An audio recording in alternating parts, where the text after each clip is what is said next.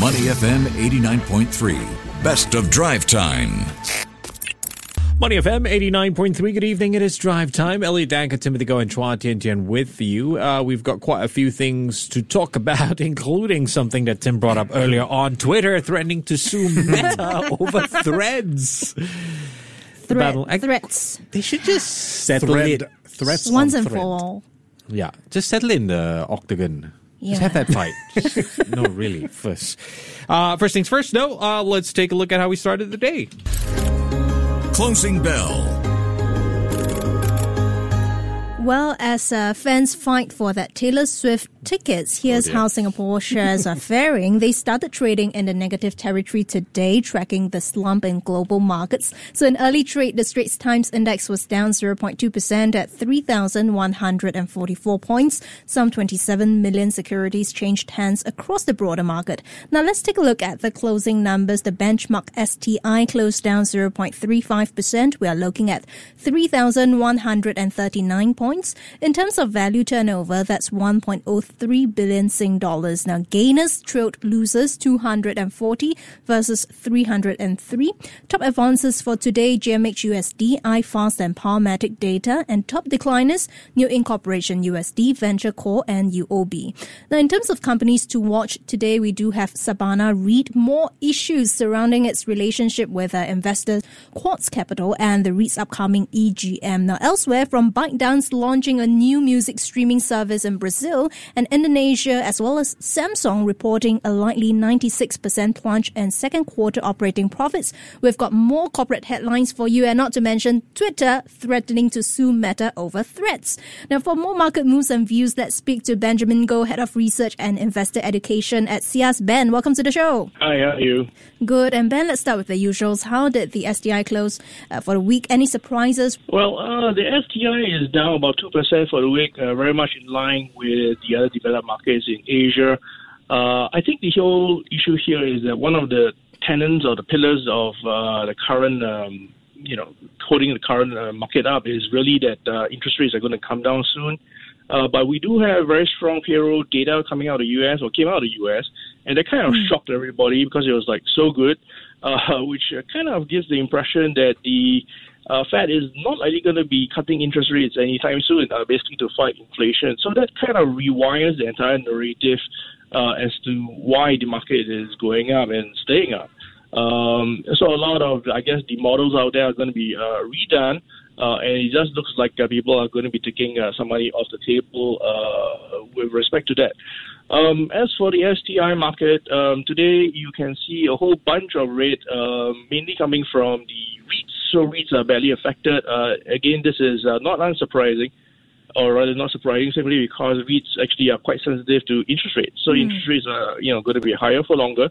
The valuations of REITs are going to be negatively impacted. So that's part of the cost, I think. DFI retail up 4.31%. That's pretty surprising. Same for SATS as well as Singapore Airlines. Looks like the transportation as well as the fast-moving consumer goods are doing well today. That could also simply be because of market leadership rotation. Yeah. So people moving out REITs and into something a little bit less cyclical, I suppose. Hey, Ben, I want to talk about Sabana Reit. Its sponsor, ESR Group, believe yesterday shot back at an open letter from investor Quarz Capital. Of course, they sought support from the authorities to ensure fair conduct of an upcoming EGM. Ben, what's going on here? What drama are we looking at? Well, I think the crux of the matter is that Quarz Capital argues that having an internal REIT manager answerable to the trustee could possibly unlock more value for unit holders and not have any kind of conflict of interest. That is compared to the current situation where the REIT is managed by an external manager, which is ultimately owned by ESR Group. So my take is that there are merits to this, and Quarz also estimates that a potential savings of $7.3 million can be realized if the switch is done. Now, the issue, here is that Quarz has not provided any specific details substantiating that a conflict of interest has occurred. And if it has not quantified any kind of losses borne by unit holders because of this. So I think there's a lot of finger pointing, but not a lot of details. So I think the real issue is that Sabana Reit's current share price is, if you look at it, it's about the same as what it was 5 years ago, hardly moving. And then different parties have different ideas on how to make that better. But for me, this is just going over my head. I mean, if I'm a properly diversified investor, I can simply just buy the S320 ETF, and I don't have to deal with issues plaguing specific stocks like this. So as investors, we have alternatives. So these guys are just fighting among themselves. It's like, yeah, get over it, right? Okay. Ben, we're looking at Bytedance launching a new music streaming service in Brazil, with Indonesia trying to be a player in this market as well. What are your thoughts on TikTok? I think Bytedance has got very good technology, so they've demonstrated that their recommender system it works very well in video clips. So this is a type of machine learning, right? Recommender systems. So they're applying it now to music. Now in the music industry, or this particular type of music industry, you have got Spotify as well as Apple Music. Now Apple Music is doing very well because a lot of the new cars you buy in the US, Apple Music's app comes pre-installed in the car. So right there you've got market share, right? And Spotify itself has been around for a long time, a large portfolio of music, and it also has a free version. So TikTok Music is launching in Indonesia and Brazil by subscription base. So I'm not sure how fast you can gain market share, and really you need to gain market share really, really fast in order to be profitable in the long run. So I guess we have to wait and see. Okay, and from Bytedance, let's take a look at Ant Group. Right, Chinese authorities, they are likely to announce a fine, according to media reports, of at least 8 billion yuan, which is around 1.5 billion Sing dollars, as soon as today. And this puts an end to the company's years-long regulatory overhaul. Is it in line with the general narrative that China is back in business, you think? I think to some extent, yes. So, as you have pointed out, this draws a line underneath the regulatory issues. So it closes Ant's issues with whatever beef they had with the regulators. Yeah. So that's just for Ant, right? But the thing is that this kind of regulatory oversight has been putting a dampener on the entire Chinese tech sector for a long time. And Ant is one of the biggest. So if you settle issues with Ant, then the expectation is that the Chinese regulators are now going to give the tech industry a freer hand for them to go and, 打天下 and go and make money and all that. And that's what they're supposed to do, right? So this kind of ties in with the whole narrative that, China needs to work on its various drivers of progress, because its GDP growth this year is going to be about 5%. I mean, great for everybody else, but actually it's not great for China. So they're trying they have to do that. So this is actually a big plus, not just for Ant, but for the tech companies and as well as China on a whole in the long run, I think. If you're just tuning in, we are now in conversation with Benjamin Goh, Head of Research and Investor Education at SIAS. Well, elsewhere, Ben, Samsung Electronics reported a likely 96% plunge in second quarter operating profits today, largely in line with forecasts. Of course, we'll have the detailed update coming up later this month. How concerning is this, and is the memory chip downturn bottoming up anytime soon? I think it could be. So, as you pointed out, the poor performance is really driven by the current collapse in the memory chip industry. Some analysts have kind of estimated that the bottom of this cycle was last quarter. So in Q3, Q4, we should have better numbers. So the point to note here is that this industry-wide issue doesn't just affect Samsung. The other two big memory chip companies are Micron Technology as well as SK Hynix. Both are equally battered by the current downturn in the cycle. But again, I guess the silver lining is that going forward, the losses should decline. For Samsung specifically, I think we should be able to see a small profit in the fourth quarter. Now, if you think about medium term, hopes are being pinned on what we call AI-enabled servers. So the servers existing in cloud, they are specifically constructed to deal with things like computer vision and recommender systems and so on and so forth. Those kind of servers require usually 4 to 6 times more memory than the standard ones. So that should drive the demand for the overall industry going forward. And Ben, I know we talked a lot about these two people on the show, but we can never run away from Elon Musk and Mark Zuckerberg because they continue to put themselves in the spotlight.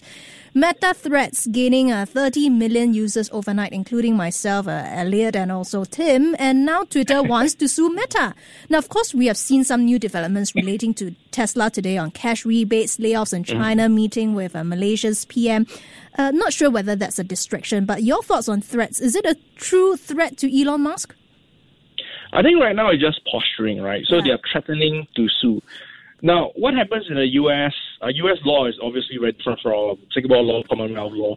So, Meta is obviously not going to cease and desist. They're not going to turn over here, right? Yeah. So I think the worst thing that happen is that, okay, they go to court, Twitter sues. If let's say Twitter is about to prevail, Meta will probably settle for a couple of, hundreds of millions of US dollar, but that's like small change, right? Yeah. So Threads is here to stay. I think that's going to be a plus for consumers and investors of Meta. So Threads is kind of like, or my impression is kind of like the adult version of Twitter. You don't have the Elon Musk style of theatrics, right? The hysterics, right? So people can use the same functionality as Twitter, but without all the slideshow and the distraction. So, and if you look from Meta's perspective, so Meta has got Facebook, you've got Instagram, and then you've got Thread. So all these work seamlessly within the ecosystem. So, for example, if you are a user of Instagram, you can simply port your existing follower list as well as accounts from Instagram directly into your Thread account. So that's great. So people can follow you on Instagram as well as on Thread. So this actually kind of builds up the ecosystem for Meta and, makes users more sticky and therefore enable them to sell more advertising. So that's actually great for Meta. So I think this is going to be a big deal going forward.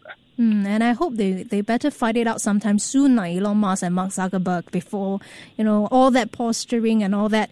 Well, before we let you go, Ben, let's take a look at what's happening between U.S. and China. U.S. Treasury Secretary Janet Yellen is in Beijing to stabilize the tense relationship between the world's two largest economic superpowers. Do you think that will provide markets a brief relief against recent volatilities, though? It could be, and I'll explain why in a minute. But overall, I think the narrative here is that it's going to be a long road to putting U.S.-China relations on a more stable footing. Yeah. So 1 week in Beijing is not going to cut it. Actually, that sounds like a song, right? But anyway, 1 week in Beijing is not going to cut it. So the opening moves here in the trip, it appears to be outlining where the areas of disagreements are, the areas of cooperation are, drawing some boundaries. And the other thing is that Ms. Yellen is only the Treasury Secretary. So the friction in the U.S.-China relations is not just because of rivalry in the commercial space, but also in specifically like in technology, military, geopolitical, so on and so forth. So I think the best we can hope for from this trip is that situation doesn't get any worse. Now, there is actually an ongoing litmus test happening right now. So the U.S. has already sent a team to Hong Kong to check the audit papers of Chinese companies listed in the U.S. So if they get unrestricted access, if China cooperates fully, so on and so forth, I think that's a good indication of where the two parties want to move this relationship to. So, but if, of course, the Americans say, no, we were stonewall and all that, that's going to be a bad indication. Okay, thanks a lot, Benjamin. And by the way, I believe the song is, 1 night in Beijing, right? Not 1 week or something. But whatever it is, she's spending 4 days there in Beijing. So thanks a lot. That was Benjamin Goh, Head of Research and Investor Education at SIAS. Before acting on the information on Money FM, please consider if it's suitable for your own investment objectives, financial situation, and risk tolerance.